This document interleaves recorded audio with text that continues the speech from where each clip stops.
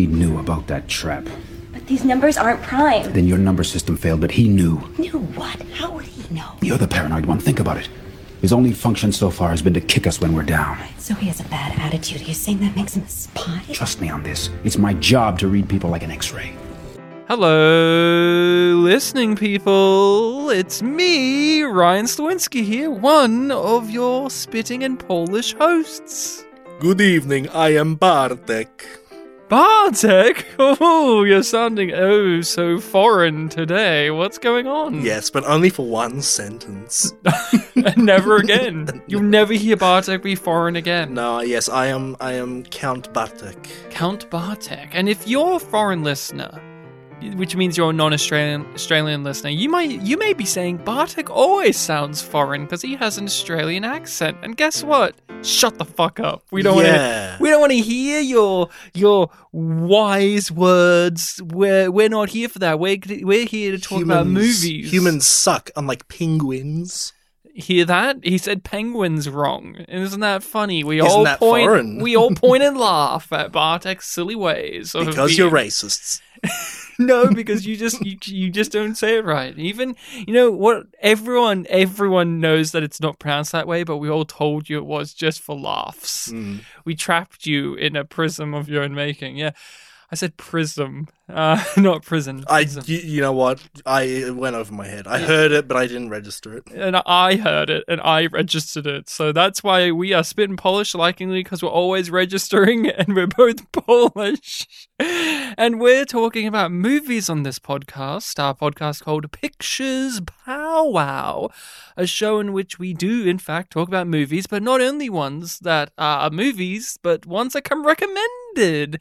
And we have a movie that was recommended by one of us. Who was it? Was it me? Did I recommend this? Well, it was going to be like a three-way guess, but you just eliminated the listening people's choice, which we do every 3 weeks. Yeah, but in this 3-week cycle. We just came from them. Yeah. They know that. Yeah. They know what the Beast of War is. Mm-hmm. So we came from that. Is it my choice? Did I choose this? It would be if it was backwards day, but unfortunately, it's the first day of Spooky Month. Well, yeah, not October. The horror is that it comes a little early. Yeah. It is really backwards day because we just reverse the weeks around. Next week, I'll pick a non-spooky movie just to even it out so that the Spooky Month is status quo yet again. No, idiot! It's my choice this week. Oh, what did you choose?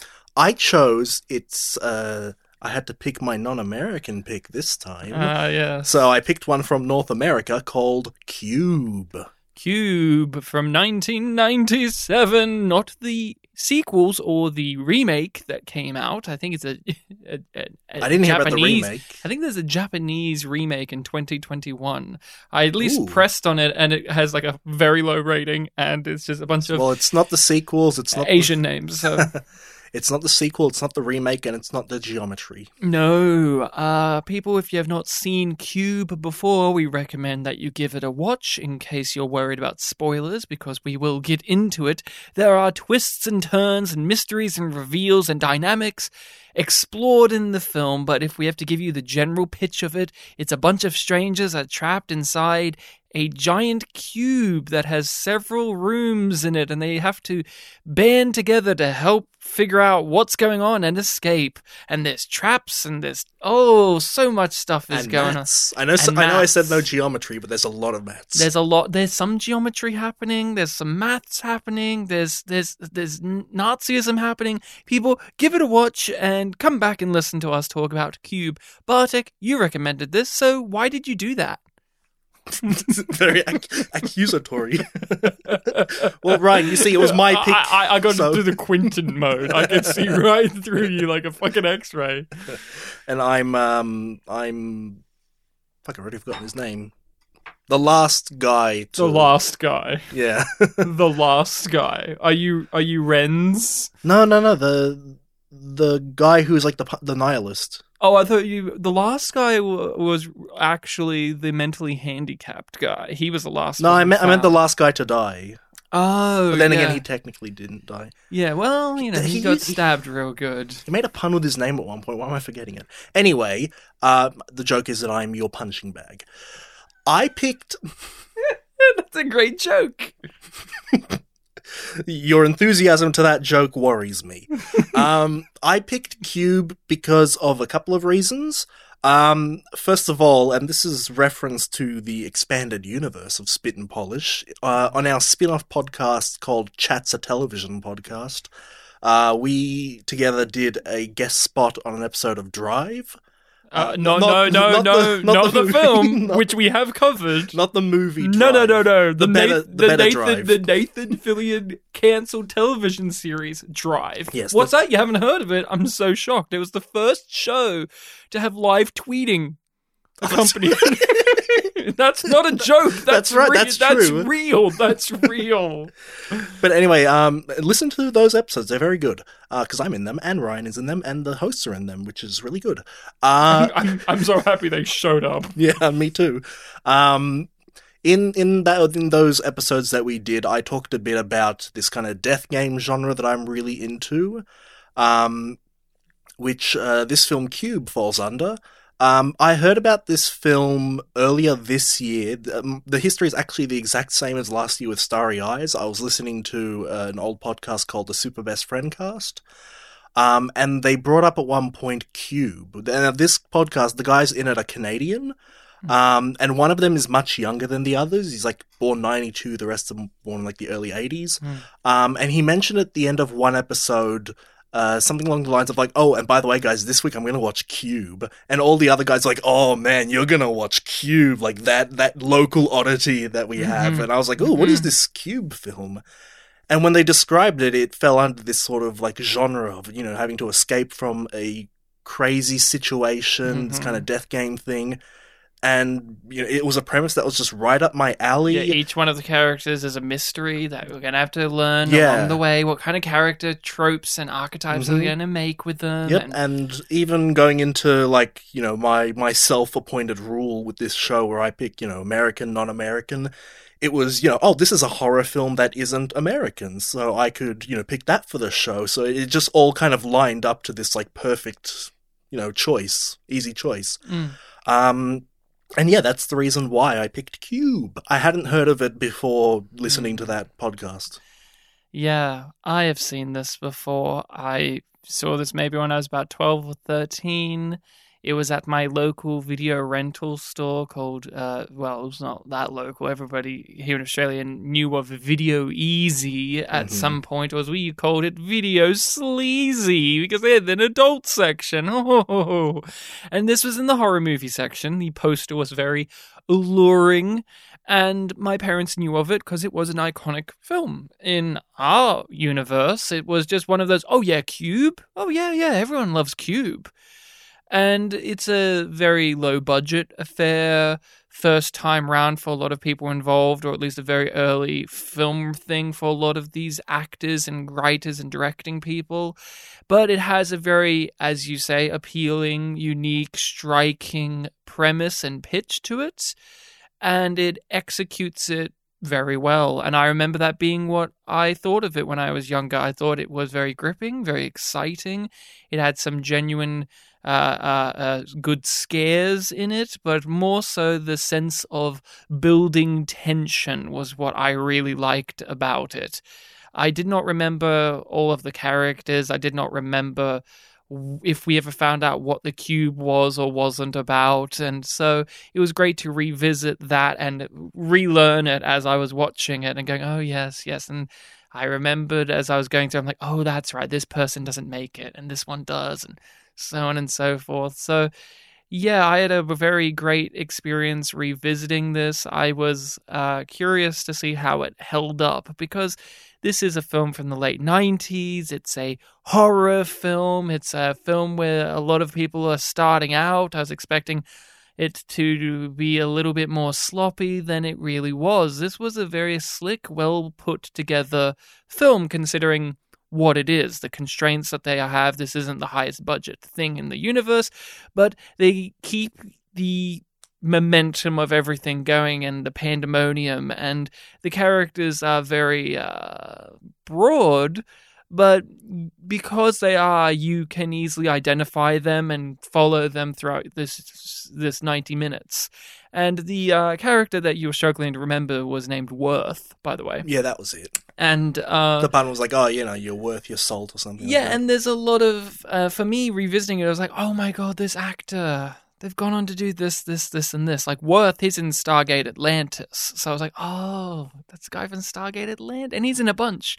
And the doctor woman, she was recently in Ready or Not, and she was fantastic in that movie. She plays the evil, insane old aunt, and she has this very coiffed hair, and she looks like she's from a gothic horror film or whatever, but this is set in modern day, and they're just in a house running around, and she was fantastic in that. And I was so happy to see that a lot of these actors are still very actively working and doing projects. I'm like, oh, I've seen them in this, I've seen them in this, because honestly, I said it at the end of the last episode. I was like, oh, and it has Dax in it from Deep Space Nine. It has Ezri Dax, who is our little mathematician here.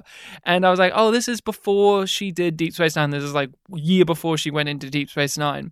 And that's all I remember. But the film opens up. We get this bold guy. I'm like, oh, I know that guy. He's in everything. And I look him up and I'm like, oh, he's in everything. Like, he's that I looked at his man. filmography and he goes, was in a lot of things. All these things. Weirdly enough, I think of him as Death in Supernatural, which is not a show that I've watched all that much of, but every time I did, he would appear in it as Death. And he's only in like 5 episodes, so I was like, real luck of the draw. I saw that he was in Man of Steel and I said, good for you. Good for you. Good for you. But what was your overall experience with Cube? You recommended it. You had some high hopes for it. You're very familiar with the playground that this is in. Mm-hmm. So how was it? I came in with high hopes, high expectations, and I was very surprised that it met them. Like, I was genuinely really, really happy with how this went. Because most of the things that I've experienced from this genre are through games, and even more so with manga. And this just felt almost exactly like one of those mangas that I've read, where you mentioned the characters were broad. It was like the exact type of characters, the exact type of dialogue. Even the deliveries, like, I know, it's a comic form, so there's no actual voices, but, like, I would imagine that they would be read in this kind of non-naturalistic way. Like, what is your worth? It's like this grander thing that you don't say in real life kind of thing. Yeah. The tension of, anyone can die. A lot of, little twists and conventions of the character development. Like, we've got a character who's, like, the hero at the beginning because he's the one that takes control of everything. He's thinking rationally. He's a cop. There's a character, the exact same character, who takes a darker turn and goes from, like, the reliable one to, the antagonist. Just all sorts of little beats that are being hit. And, to some extent, I know the 90s isn't, quite as old as, like, long time ago or anything like that, but I did think, like, oh, maybe it's going to be a bit more of a simpler form there, but no, it hit all the beats the way that I've seen them hit in more modern things. Right. Which makes me think, like, oh, maybe this was an inspiration for a lot of those. I told you at the end of the last episode when I knew this and you were surprised that I was like, oh, you know this film? And it's great even. I'm like, no. Seriously. When people refer to these type of stories, specifically, at least in film and television, it always goes back to Cube. Every review you will read of one of these type of movies made today will tie it back to Cube because it really is that. It is really one of those where they gave it to you. Like, this may have existed in other forms, like obviously exploitation movies and or your mangas and or your, games and so on and so forth. But the way that it was presented here felt very fresh, unique, very specific, and you as well, especially in the 90s, there was a lot of films made by up-and-comers that were really impressive. Like, think about Quentin Tarantino, Kevin Smith, so on and so forth, where they gave you these little indie films, they're little startup films where they're not the highest budget, but they've got a really good idea, some really good acting perhaps, and or an interesting premise or twist on the formula that you've seen. The 90s were filled with a bunch of those. And this is just another example of that, where they tell you what the movie is and you go, oh, that could be interesting. And it proceeds to be that. It proceeds to be interesting. It proceeds to be engaging and thrilling and even fun to an extent. Because I don't know about you, I didn't necessarily find this as a spooky, chilling, or gross horror film. Like, a part of me remembers the opening of it where the guy gets sliced into a million little pieces. And obviously then the guy who gets the acid in the face. And I was expecting in my recollection to this to be more of a gore fest than a psychological fest. Yeah, well, one of the big shocks is, like, you mentioned those two deaths. Those are, like, the only deaths by traps. Well, that's what I was going to raise to you as somebody who's more familiar with this type of stuff. Even I have a minor familiarity. This feels a little bit off the beaten path. Like, I think a lot of these would have the characters be killed by the contraptions or by the evil people running it to instill the fear into the others, but this really takes the path of we are the ones that hurt each other rather than the elaborate nonsensical box that we're put into. We are put into the box and we inflict the pain or the power levels against each other. It isn't the box. Like, the box killed 2 people, sure, the cube killed 2 people, but at the end of it, it was we killed each other, more so. I thought that was a rather interesting little piece of commentary, because when you understand that this is a movie about people trapped in a cube and the cube rooms can kill you, you do expect, like, every kill or most of the kills are going to be some new horrific trap that our characters couldn't have fathomed to happen to them, and then they maybe have to work out how to escape that trap because somebody's died in that trap, right? Yeah. And maybe usually in these kind of stories, you know, there'd be like a couple of deaths that weren't by the traps, you know, people killing each other. But this film really kind of lent more towards that. Or even you get to a point where Quentin's grabbing people and throwing them into rooms, and you expect, oh, well, one of the times he throws them in, it will activate a trap. But it never really does. No, yeah, that never happens. There's also the fake out where the doctor lady, I think Connolly, I think her name was, began with the C. She, like, seems to be choking, like, oh, Helen. it's a gas. Helen. Well, that's her first name, yeah. Yeah. Yeah, she seems to be choking, like, oh, it's a gas, but no, she just swallowed the button that she's been sucking on to get saliva. So. Yeah, that was funny. Yeah. Well, yeah, I looked at this last night and I was really happy with how they managed to keep the same set, because it's just the one set with just different lights for each place, and how they managed to keep that one set interesting to look at, or you weren't bored of it being this one thing because of the construction of the story. You are brought into the world where you want them just to open up the next hatch and go into the next room and see what fucked up thing is awaiting them, or if they're going to get into a safe place. And yeah, I found that the use of pacing really helped this. Again, this is a great example of a film that doesn't need to be more than 90 minutes. This is a quick, easy breezy film where you don't need it to be any longer. The length was perfect, yeah. And it ends just when you need it to. Mm-hmm. It's one of those endings where you go, yep, that's the ending. Like, that is, when you watch a show or film, there's those ones where it's like, and then they go to the credits, and you're like, really? Okay. Like, and you go, oh, I guess so. This is one of those where it goes to the credits and you go, yep, that's it. That's the ending. You got it. You nailed it. And I'm happy. And then you're out. No, we needed 10 more minutes of Kazan just looking around, like, monologuing about things he notices. No, him pissing. and pissing. on things that are red. I do appreciate that he was the only person that needed to piss. Like, at no point did anyone need to piss or shit in this. There was one, I think, throwaway line that mentioned that it had been like a day or two, so maybe it happened off screen. And again, how can they track time? An hour is what I say an hour is. Yeah, I know that like 12 hours had passed because he had a 5 o'clock shadow or something around that 9 or 12 hours. That's how he determined it.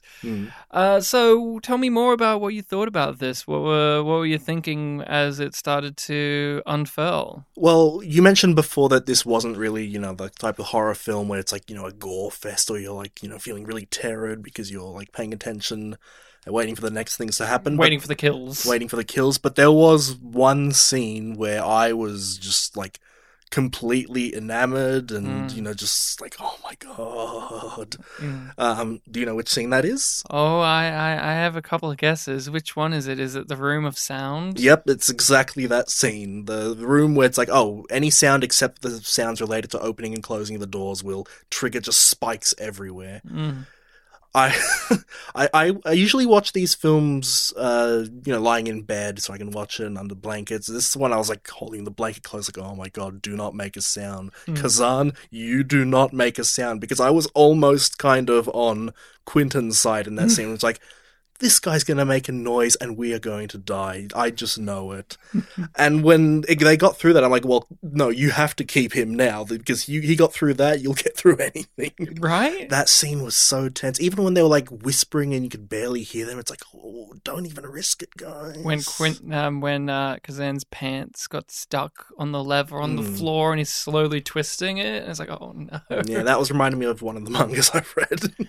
Where a thing happens similar to that. Yeah, that was a suspenseful sequence. I thought that was really well done. I did enjoy when it comes to those get you on the edge of your seat suspense scenes when they jam the door on Quentin's throat and it's like, quickly, keep figure the maths out and just keep going so we can get rid of him from us. That was one of those moments where like, oh, Jesus, because you were so in the shoes of Quentin at that moment, you didn't realize, even though it makes sense, that they had planned to turn against him already. Like, they're like, we have to. He's already killed somebody. It wasn't one of those reveals that was necessarily a shock, but it was a surprise. We go, oh my God. Because you are led to believe, oh, he's stuck in a trap. The door's closed on him. And then, nope, they've closed it on his throat. And they're like, quickly, let's get away from him. He's a monster. And he is. He's a monster. He's a absolute little freak. He's the big guy. He's a big guy. He's a big guy. He's a big guy for all of them, and that's not a good thing. He's bigger than everybody in the film. There's no one bigger than him, so... Kazan might be the same height, but certainly he's not not the same bigger. build. Yeah. He's not bigger. Okay, let's rattle through. We begin the movie, and we have a classic. This is horror movie 101 staple.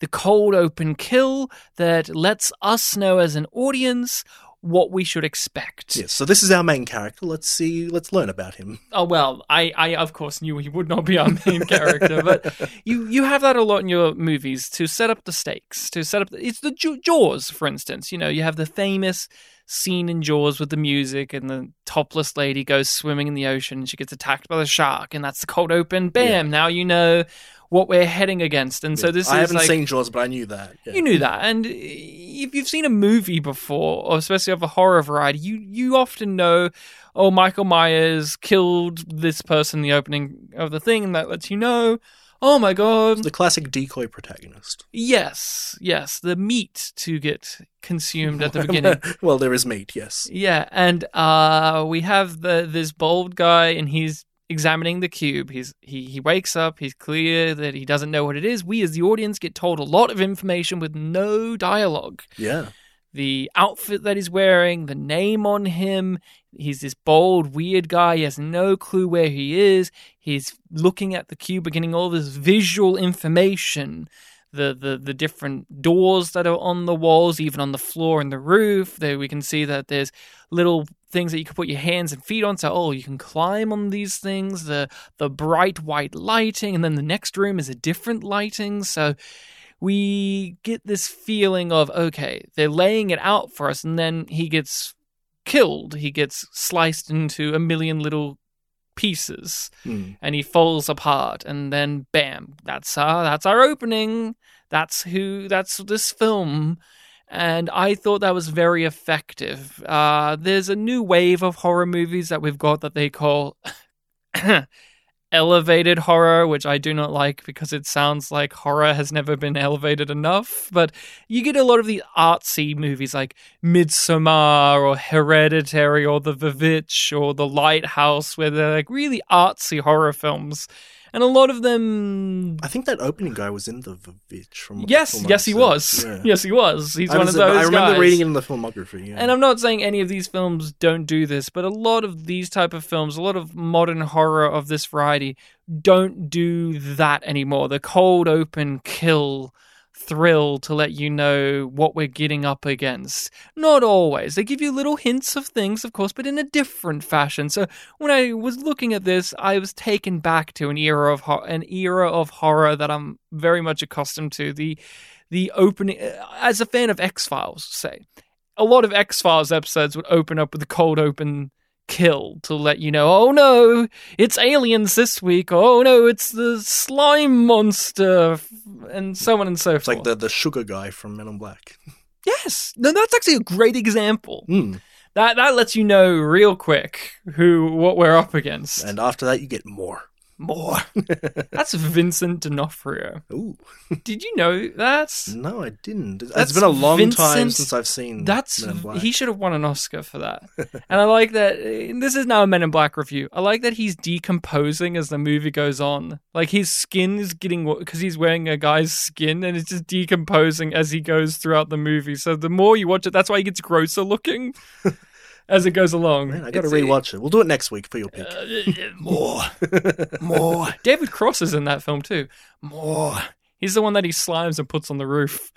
I'm pretty sure, but I'm pretty sure that's David Cross. But yeah, that's our cold open sting. It really sets stuff up. How did you feel about that beginning of this? Because you knew what type of movie you were getting in for when you picked this in a way, but that really lets you know everything that's going to proceed forward in the film. Yeah, exactly what you said. It was masterfully done.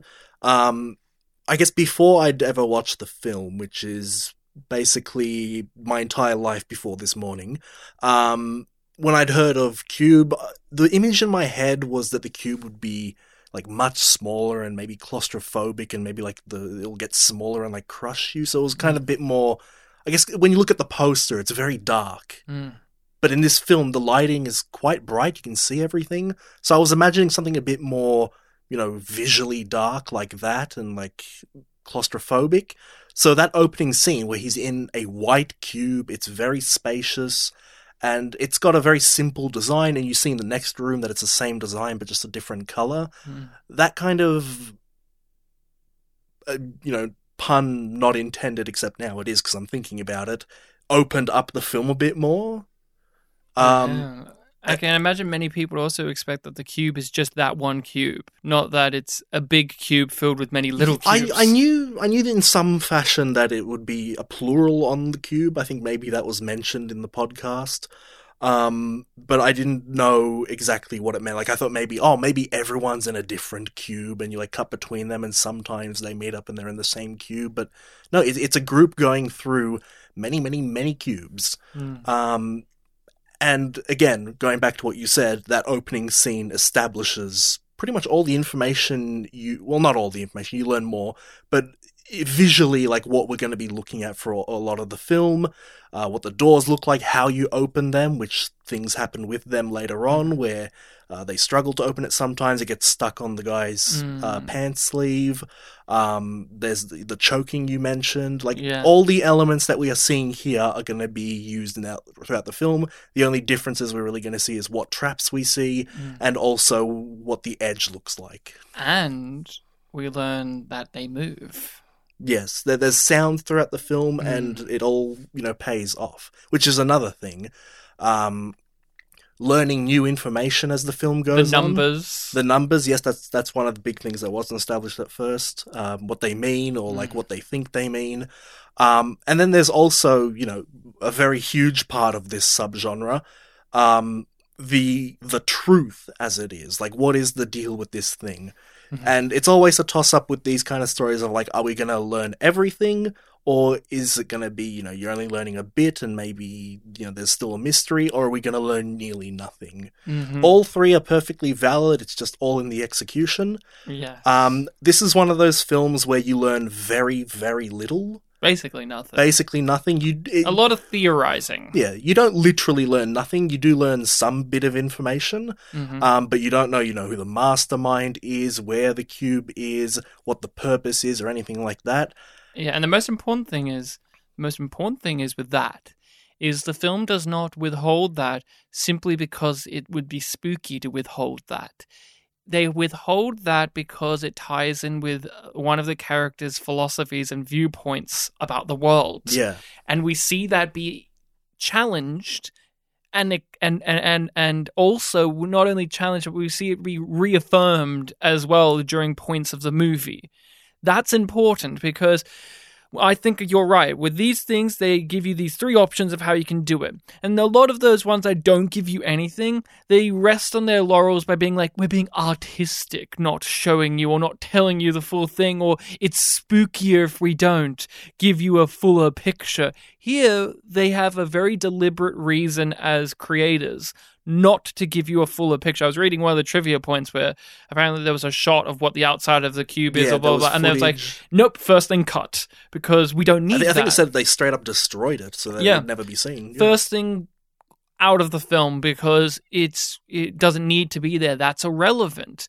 The thesis that one of our characters has, Worth, is about, Worth in a lot of ways, where it is... we can go on as we go through, but the fact that they tell us that basically it's here because it's pointless and life is pointless and trying to do any of this is a complete waste of time is a very fascinating viewpoint to throw into your survival horror film, because a lot of these survival horror films have a very... when there's these mastermindy things, like I bring up Saw, for instance, there's a morality thing happening, like these people have been put in here because they've committed a sin in their past, or they have a specific thing, or blah blah blah. Here it is very random. There is a somewhat code to it, like this person's really good at maths, this person's a doctor, but at the same time you start to understand, like, well, why is Quentin here? What does he bring to the table with this group? Like, you know what I'm talking about? Where it's like, it kind of blurs the lines of that, because it's not the point. Yeah, that's the next thing I was going to bring up about this whole thing. In the stories where you don't learn, what the truth is to either some extent or no extent at all, it's really interesting to have a scene where the characters are like philosophizing and thinking about, like, okay, what could the truth be? And a lot of the options they brought up here, often are, answers to the ones where you do find out the truth. Mm-hmm. They brought it up like, oh, maybe it's some rich person's sick, entertainment. That's a valid one. Government. It could aliens. be like a government conspiracy. It could be aliens. It could be... an experiment, like maybe that has like good intentions, but is, the means are just absolutely abhorrent. A lot of things like that. And it's interesting to hear all these characters talking about it. And it did kind of give me the sense of like, oh, we're never going to find out, but it's like teasing, how big the answer possibly could be, which is a really interesting way of doing it. I like that one of our characters is a conspiracy theorist nut, and at first you go, oh, okay, well, this will probably be tied in for why they're in here or whatever, but when you think of it from a writing narrative level, she gets to serve as the audience, thinking, well, what's the twist? What's going to be the thing out of our options? And so you have her literally sitting there saying, is it aliens? Is it government? Is it this? Is it that? Is it this? Only to not get those confirmed. To refer back to our spin-off podcast chats, when we were on that, one of the recommendations I made at the end was the one that I consider like my favorite of the whole genre, the manga Imawa no Kuni no Arisu, or Alice in Borderland. Which is now a TV show. Yeah, I believe the first half or first third has been adapted on Netflix. Maybe there'll be a sequel.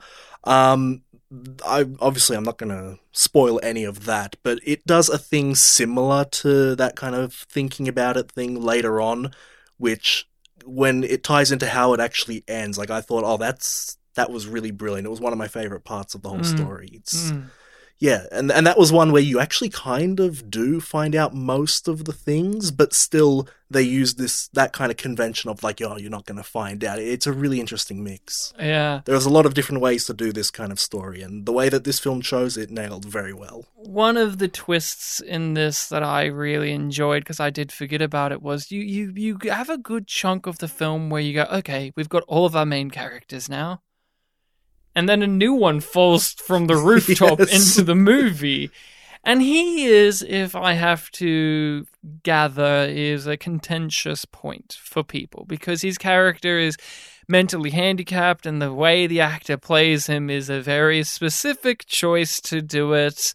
And I can see it being a turn-off for many people for a variety of reasons, whether you think it's ableist or insensitive, or if it is just too annoying. For me as well, I think my complaint with it, and again, this ties in, and my complaint is because this is a trope, and this movie's playing with tropes. Don't get me wrong when I say this. I know the movie's playing with archetypes and tropes, but the guy who's so mentally handicapped that he's actually the one that can save the day because he's a secret genius who can see things that others can't. I was wondering if that was where it was going, but it took quite a while before it did. It really did take quite a while before it did, and I appreciated that they withheld that for a good time, but I'm not a fan of that trope. I'm not a fan of the Rain Man effect, I guess. I just am not into it. Even if it's done to a less aggressive degree than this, such as, say, the Sherlock TV series, where they're very clearly coding that character as autistic, but he's a super genius. And I find that's just not one of my favorite methods of telling stories and using characters. Yeah, for anyone listening to this that's a bit confused, basically, you know how I mentioned earlier that there's a lot of maths in the film? There comes a point where they find out that the maths needed to, like, effortlessly find out which room to go into requires basically a supercomputer level intelligence, and this guy happens to, have that specific intelligence. Yep. Who was your favorite character? Who did you gravitate towards? Oh, who was my favorite character? Yeah, I really liked Quentin. Really? I did, He was a Nazi, according to one of the characters. Well, several characters made Nazi references to him. Yeah, that was one of those head-scratching moments, because I understood why, but at the same time, I didn't feel like it was earned enough. I don't know. He was doing like a might versus right kind of thing. I guess it's just the way the actor... The style of aggression he played with it was not the type where I would call him a Nazi. It almost feels like a modern use of, you fucking Nazi kind of thing. Yeah. But he was very good. I thought he had to carry the movie on his shoulders for a lot of it because he's the guy literally pushing us into the next story. Yeah, going back to what I was saying before, like the very... the broad characters, as you said, the non-natural dialogue, like I said, his delivery was very much, keeping everyone on track. Like, we have to be doing this. I'm a cop. I have this reason. I have basically a relationship with every character or a dynamic with every character in the film. He's the one that we're basically following. And yes, he does end up being the antagonist. But I was so kind of attached to this character for a lot of it that even when he did turn into the antagonist, I was still sort of kind of on his side until it got a bit too far. I was getting the sense of like, this situation has driven him crazy, but I guess the film was going for a bit more of he was abusive and like this is his real self coming out. So it took me a little while to actually get on that side of like, oh no, this guy is the real danger. If I do have a complaint with this as well, and this does spawn from Quentin, this is a movie where no one talks like normal people would talk. You have to suspend your disbelief. It's a horror thing, yeah. Yes, it's a horror thing, but but it's not just a horror thing, it's just a story, it's a script thing, where we have to just skip past the point where people would naturally say what their first names are. That drove me crazy. It's like, there's this moment where it's like, my name's Helen. It's like, oh, my name's blah. It's like, why would you never say that to begin with? I don't know why. Like, it was just one of those things where I didn't believe that. Right. Where they spend most of the time, maybe even day or two, not telling each other their first names. For what reason? Like, after you've survived like 14 death traps, I think you can break that barrier down. Like, it's just one of those things where you need them to be paranoid and aggressive or non-responsive if you're Worth, say, because he's angsty. And it's a movie thing. And you have to have that for a movie. But I do get fed up with that because it is one of those where I go, if this was really me in this room, because that's a part of what you do with these. If it was me, or if I was in a similar situation, You wouldn't go by Slewinski. I wouldn't go, oh, I'm Slewinski, and not say really anything about myself. I don't know. Or try to find out. It's just one of these things where it's like, in these films, you have to have your characters communicate to each other, but only to a certain degree. Because if they did, they would become more attached to one another. And the films like this aren't always interested in that. And once they are, it's when one of the characters is about to die. Did you notice that? That's also another horror movie thing of when the characters do start to bond with each other, like we learn Helen's first name, oh, that's when she's going to die. Like, that's just before she's going to die. Same with I'm just going to call her Dax. I know that she has another name in this, but I'm just going to call Dax. Oh, Levin. Levin.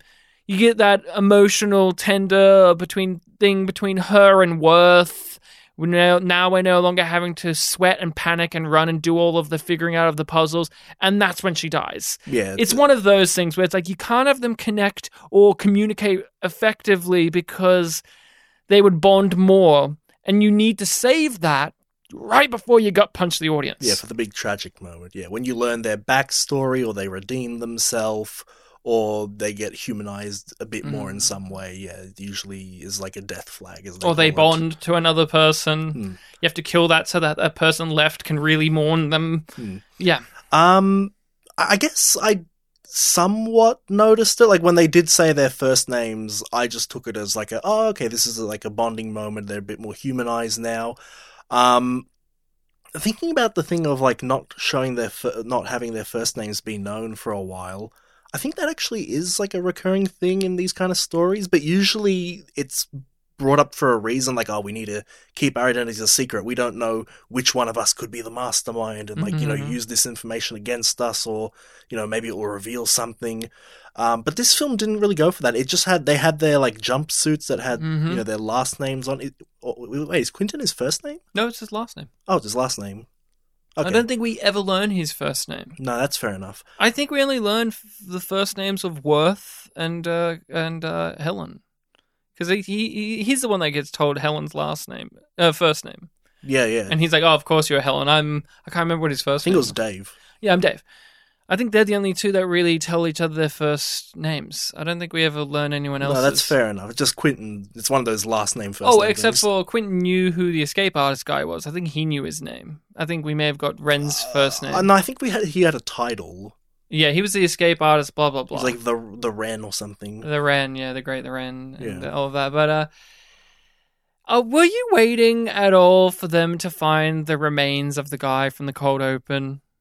I was, actually. There was a moment where I was like, are we ever going to find the remains of the guy from the cold open of this film? Part of me maybe thought about it at some point, but I wasn't keeping it in my head throughout. I mean, I just kind of took it like, oh, maybe that happened a long time ago, so they won't find it, or something like that. Overall, I did enjoy this. It has its flaws, but they are flaws that are just a part of the beast of this type of film, and that is not to negate the type of film this is. There are just a lot of trappings that these fall into. For instance, Dax, or Levin, she's a lot dumber in the first act than she really is in the rest of the film. There's that moment where it's like, well, what's your background? What do you do? And she's like, I'm nothing. I just do nothing. And then she's just like, well, actually, I'm a super genius mathematician who's a student doing this. Like, oh, come on. Yeah, I noticed that. At first, bullshit. At first, she seemed like, oh, she's the helpless one who's just completely normal and, nothing. Yeah, she's just like a teenage girl, perhaps, or a young woman who lives with her parents, and that's all she is. And there's like, maybe she's the smart one. It's like, oh, maybe her parents are someone important. No, it's actually like, oh, actually, guys, I'm a super genius mathematician. Fuck you. Yeah, forget the doctor. It's me that's the smart one. Fuck you. Like, that was such an and it made no sense for the rest of the movie with how she was portrayed. She was portrayed as pretty headstrong, smart, and that's another thing that really grilled me as well. Is she an empathetic character or not? Because they keep flipping with her, where she's extremely empathetic, extremely nice, but then there's times where, and I get it, the characters are tired and crabby, but there are times where she is so clearly ableist or like really against having this mentally unwell man with them, where it's almost like she and Quentin are on the same camp with this a lot. And then within the same scene, it'll flip back to her being pro, and I'm like, which is it, guys? You gotta give me one or the other. Certainly with the helpless act at the beginning. Like, I know that if I rewatch this film, I'm going to be like, oh yeah, she was like this. It does flip, yeah, definitely. And I can understand the characters change, especially when the one of them gets killed. Dax, she I really love that shot where we're in the corner of the cube. The woman's just been dropped by Quentin. She clearly knows that she's just been dropped by Quentin. Dax knows. She walks over into the corner where the camera is, and she just squats down and has her hands against her temples. And we have this really close shot, and we see Quentin behind, just slowly looming over her shoulder, walking over towards her to try and comfort her. Really great. And you can tell that's the moment where that character, whatever silliness that she had of being the nothing, I'm just a girl who lives with her parents, I'm nothing special, I can treat people like shit because I don't really care, fades away. That's a turning point. But I'm just saying some of that before stuff was too heavy-handed to the point in which when it does flip, it feels a little bit inconsistent. Like, I'm not saying we can't have those things, but just a little less from her. Because the others, they all lined up well enough. The conspiracy theorist doctor who's like, well, it makes me think, why didn't they get one of the other 10 million doctors? Or you have the mentally unwell character who's like that throughout the movie, but they're saying little things that are helpful, and the characters aren't paying attention to them until right when it's important. And you have an apathetic guy, a seemingly apathetic, nonchalant guy, but really he's got the tragedy that he's a part of the system that's put them in this cube, and so on and so forth. And Quentin, he's the most upfront about like everything he's about, and that bites him in the ass because his actions also are upfront about who he is, not just his words. Now that you talked a bit about the Dax 11 character, as she's called, I didn't really put it together when I was watching the film, but talking about it now, she does hit like the main character trope of like, oh, she's the very normal person who in the everyday life you would think like, oh, the average person, wouldn't amount to much, but wouldn't be very useful in, a tense situation. But then when thrust into the dangerous situation, she awakens a sort of ability that like is one of the most useful things. It's when we were doing Drive, I was talking about how Nathan Fillion was really missing that part of what the character. The mum character had that more in Drive. A little bit. You brought up in our spin-off series, Chats, a television podcast. Listen to it right now, folks. Bartek and I are in a great episode about Drive in our spin-off television series. Yes, not the movie. Spin-off, not the movie. Where you brought up Liar Game. Yes. In which the main character is this normal person. Yep. They would never get into this. It's a woman, right? Yeah, very nervous woman, very kind, is not the type of person that would ever want to deceive someone. Levin could easily be that type of character. Yeah. Irregardless of the age differences, whatever those characters have. In fact, how old is that character in Liar Game? I'd say early 20s. So, same age as this character. This character's like probably 20 years old. Probably thereabouts, maybe tiny bit younger. And, yeah, she does really take the main character mantle. That's something I really appreciate too. You have 3 characters out of our lot of characters that really carry the torch of I'm the main character now. And the film hands it off very easily and very succinctly. And I thought that was really well done, to give it some praise yet again. Another thing that I thought was bullshit, I'm so sorry, Cube. It wasn't a twist to me. I don't know if it was a twist for you, but if I was in the cube, again, this is me. If I was in the cube, I would immediately start wondering if the cube's moving, especially when it starts vibrating and making noises around me. That was a reveal where I go, of course, guys. Why wouldn't it have been moving? That's just one of those reveals. Did you think that was a surprise for you?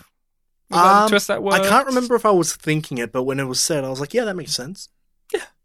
They were like, oh god, no. See, Ryan, that would be your purpose. You wouldn't be helpful in the maths, but you'd be helpful in that common sense. I'm the guy who knows how scripts work. You're like, oh, I can do basic addition. Can that help? No? Okay. Guys. Don't throw your boots away like idiots. In fact, can we keep track of how many boots are used and what points? That would be great. And of course, you would be keeping track of how many gumdrop bags worth Kazan. Yeah. And also, I'd be really mad that Quentin not only lost one of us, but also all of our clothes along with them. Yeah, I mean, you could have at least kept the clothes. You'd be the only one that talks about it because no one else really... No one ever mentions it. Yeah. No one ever mentions it. It's so fucking cold because you dropped the clothes. And everyone's like, just chill, man. It's not that bad. Just chill. Anything else you want to discuss about Cube in particular? Any moments, any scenes, any character turns, reveals?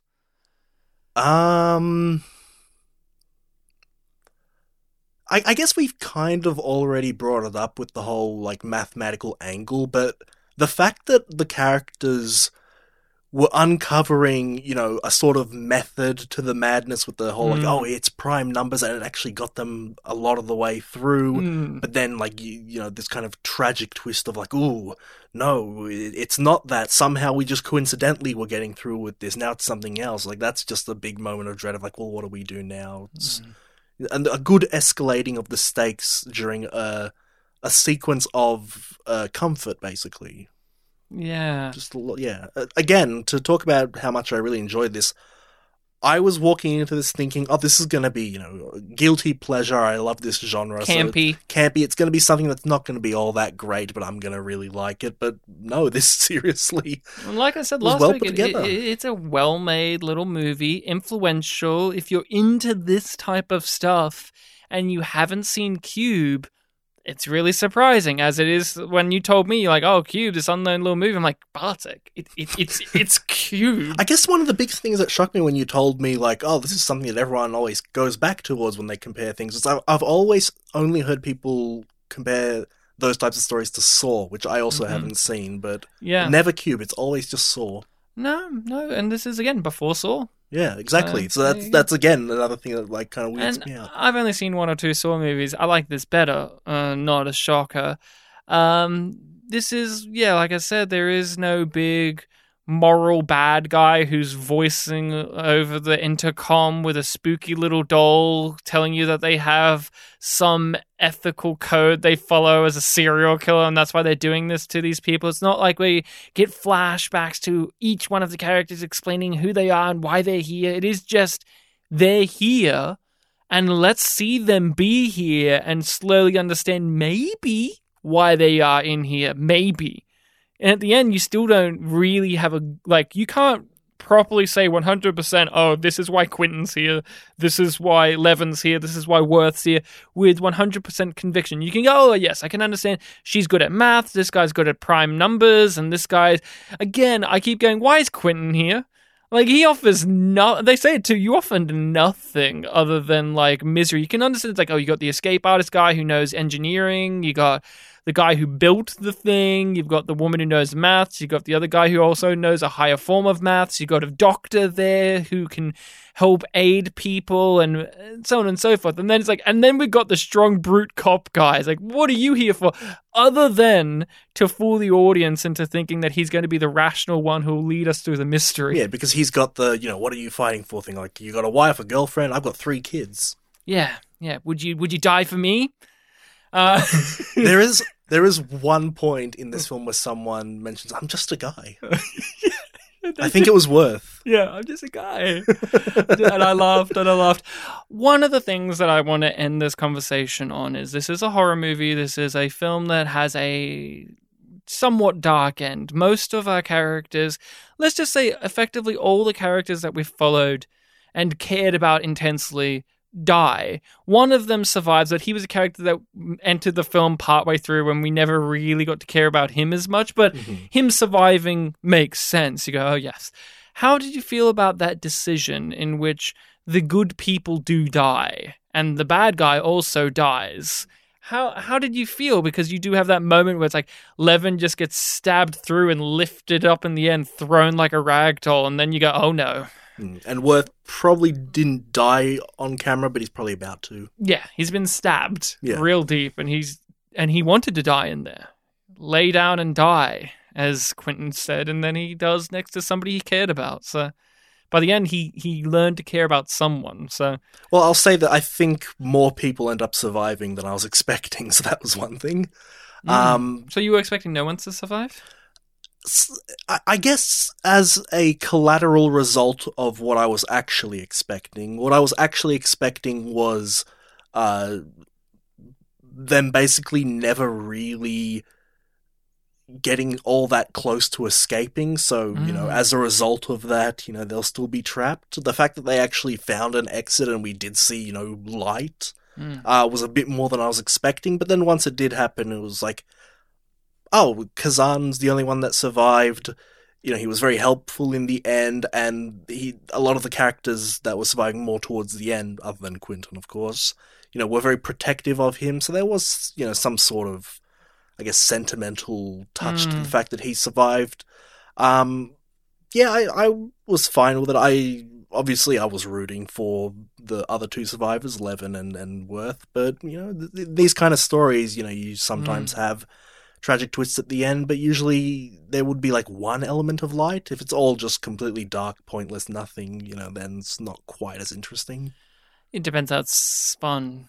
I felt the same. I remember that they didn't make it, and I remembered, oh no, there goes Ezri Dax. As soon as in the background, you can hear one of the doors opening, which I think is a neat little piece of sound design, but you think, oh, maybe that's just the cube moving. The cube moving, or Kazan fucking around with something, but nope. It's Quentin, he's back, baby.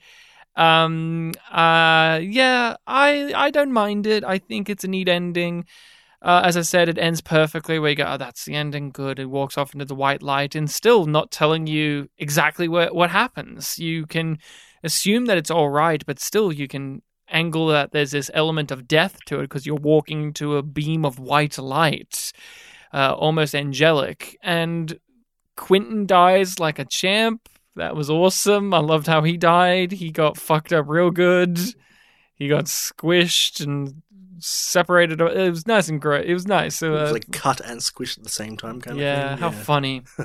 How funny for him. Yeah, I was fine with it. I think we've already learned on the podcast that I have a sort of fondness for certain types of miserable films. Oh yeah. That's why we do Spooky Month. We didn't do The Hunt in Spooky Month and stuff like that. Well, that's not a spooky movie. That's just a depressing film. So that is all I've got to say on Cube. Well-made little movie, very influential. Still holds up relatively well. There was no absurd 90s music or camera angles.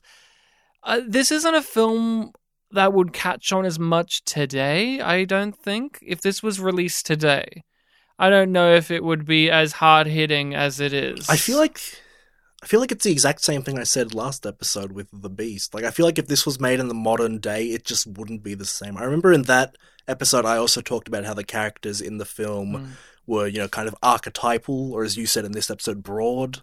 I feel like if it was a more modern film, they'd be a bit more, I don't know, grim, darky, maybe not as charismatic, not as simple.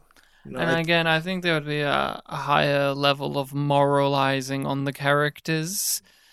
That may be the sorification of the genre, because there was that movie Escape Room that came out a few years ago, very much like Cube, but they had a lot of moralizing of like, oh, this guy's a racist and this chick's a banker, and so on and so forth, which was just eye-rolling. But another thing I want to mention is the director-writer. He's gone on to do some interesting projects over the years.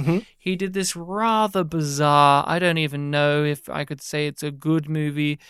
Lots of people think it is, but a lot of people didn't. It's very bizarre, called Splice. in which this husband and wife team make this genetically weird daughter creature, and it's very interesting to say the least. And looking over his catalogue of work, he's done a lot of films like he's never worked on any other Cube movie. But the guy who plays the guy who plays Kazan, went on to write a film with this director as well. The next one they did, I can't remember the name of it, but it seems like a pretty beloved little cult indie Canadian thing. But yeah, he's gone on to just do a couple of these movies where you go, oh yeah, I can see why you would do this. There's this angle of weirdness to it, and Cube does have that. It's got, the premise is just a little bit weird, and so that is what I've got. I recommend it. Sounds like you're a big recommender of this. Yeah. If I would give an enthusiastic recommendation for people. This is a unique type of thing, and to be you from last week, if you're the type of person who's into this kind of thing and you haven't seen this, I'm surprised. Go watch it. It's really good.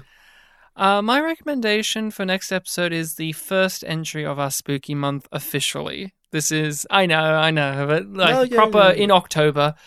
I'm choosing something that's been on my watch list for a while, and I'm keen for a multitude of reasons. It has a lot of elements of things we've done on the pod and things that we both like, but I don't know if I'll love this film or not. I'm not too sure. It's called Stoker.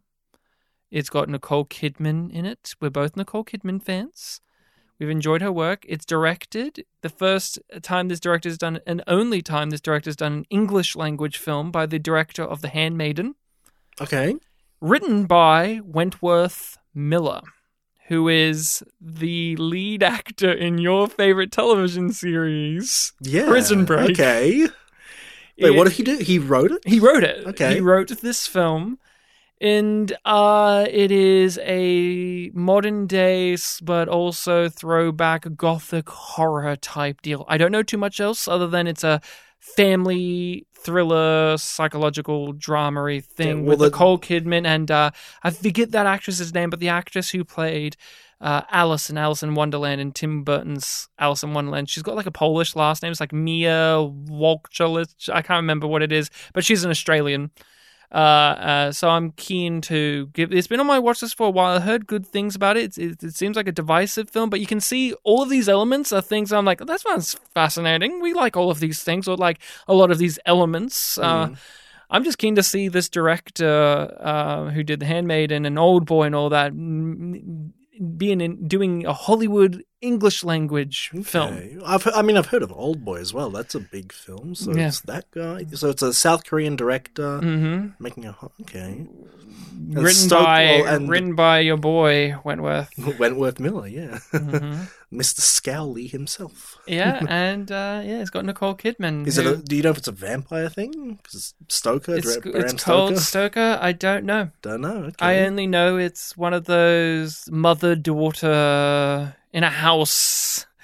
Nicole Kidman's wearing a nice restrictive dress type drama. Like, people often bring up Nicole Kidman's period piece and period piece horror films. Again, I think this is a modern day film, but it's one of those where it's so hearkening to Gothic era horror where it blurs the line of like, it is modern day, but it's so clearly drawing upon things from the past. So, Stoker. We'll give that a watch next time on Pictures Powwow. Make sure to give it a watch yourself. Get into the spooky feel. And again, I don't think this is the most like spookalicious thing, but it has a lot of those elements that I'm just like, I want to dip my toes in. And I am, as you know, Bartek, I like my gothic-y, horror-y type, more atmospheric-y things, even though I do love recommending stuff like Reanimator. I like doing this as well. That is it. You can find us on the social medias of Facebook and Twitter under Spit and Polish Presents. We post on there. We interact on there. And Bartek, where can people email us if they want to contact us and give us film recommendations? Okay, well, if you've heard of our chats email, ignore that one. Email us at our main one, which is spitandpolished@gmail.com. That Polish is past tense. Yes, it does. All of this is in the description of the episode below, and you can rate and review us on whatever podcast hosting site allows you to do so. We would like it very, very much. Mm-hmm. That's all. That's it. So hold on, is Stoker elevated horror? I think this is right before that became like a big buzz thing. I think this is like 3 or 4 years before. So we'll have to find out, Bartek, and stroke our chin at the metaphors of it all. Spooky voice there, Ryan. Count Bartek is really shocked. All right, I can't do the voice because I can only do it one sentence. Yep. I wasted on a greeting.